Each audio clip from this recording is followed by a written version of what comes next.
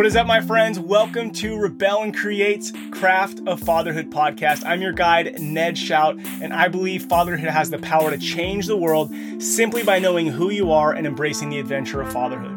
I'm doing these Friday podcasts a little bit differently. I'm filming them in my camper van down here on the beach in Hawaii. Got a couple kids doing homeschool, a couple kids still at school, and I'm recording these. You could watch them on YouTube or you can listen to them on any podcast platform that you like. I'm also doing them in little mini series. So maybe once a month, I'm going to be talking about something. Right now, I'm talking about words, the words we use as fathers. And this is part 3. Week 1, I talked about how when we speak, we are creating. We either create life or we create destruction. And it is up to us as fathers to pay attention to the words we use and how we use them because we are creating. Week 2, I talked about ways that you can shift your language. What are some tools you can start doing to take advantage of the opportunity you have to pay attention to the words that you use, how to show up for your family.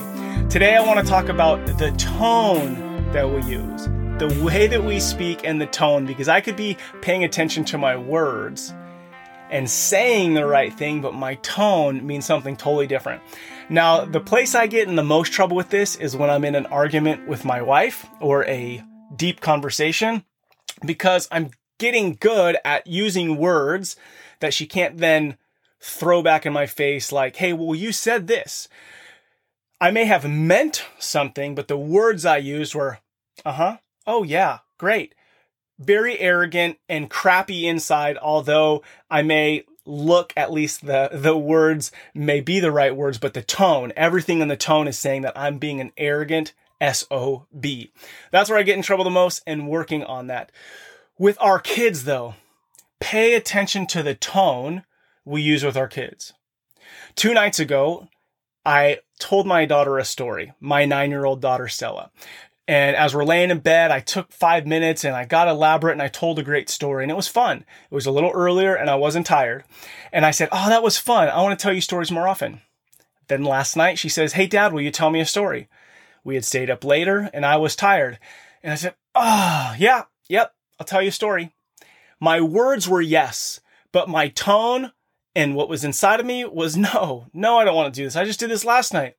So what confusion I caused for her when my tone is telling her no. So tonight, will she ask me? Because my tone last night was a no. Now, Stella's the kind of girl that will keep asking. But if I want to show up as a certain dad, but my tone is saying one thing, or, my words are saying one thing and my tone is saying something very different, I got to pay attention to that.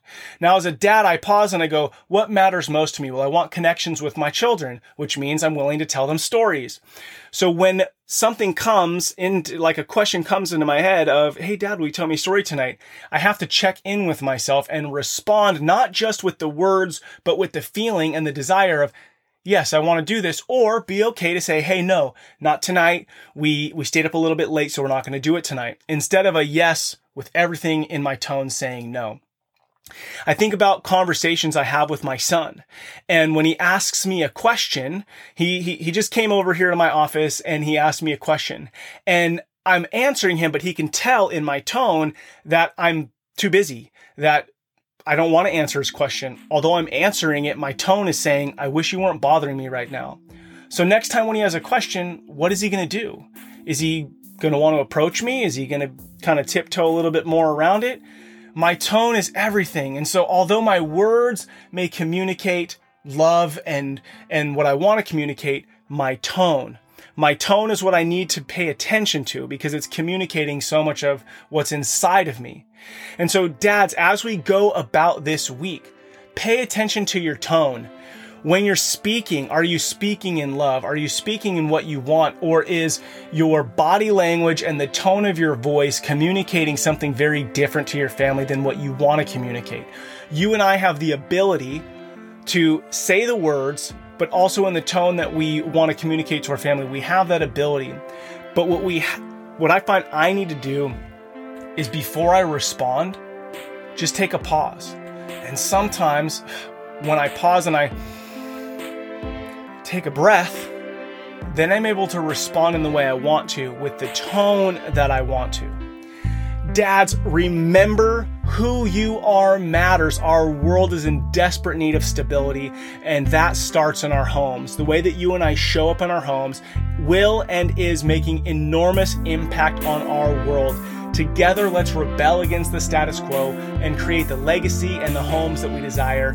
I look forward to hanging out with you next time. Next week, we're going to talk about our intentions. We're going to put it all together with what are our intentions when saying words with a tone to our children.